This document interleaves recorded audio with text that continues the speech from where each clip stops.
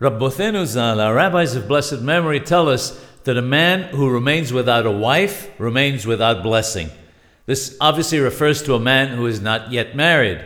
The Perei Yoes, however, says that it can be extended to refer to one who is away from his wife for a length of time. It's difficult, obviously, for the wife, but it can lead the husband to think forbidden thoughts. Very often, when planning business trips, a person has a certain flexibility about the actual day he has to travel.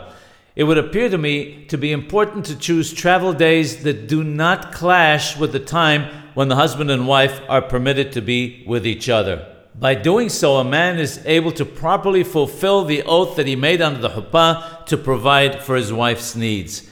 He also ensures that he minimizes any unnecessary strain on himself in the area of keeping away from improper and forbidden thoughts.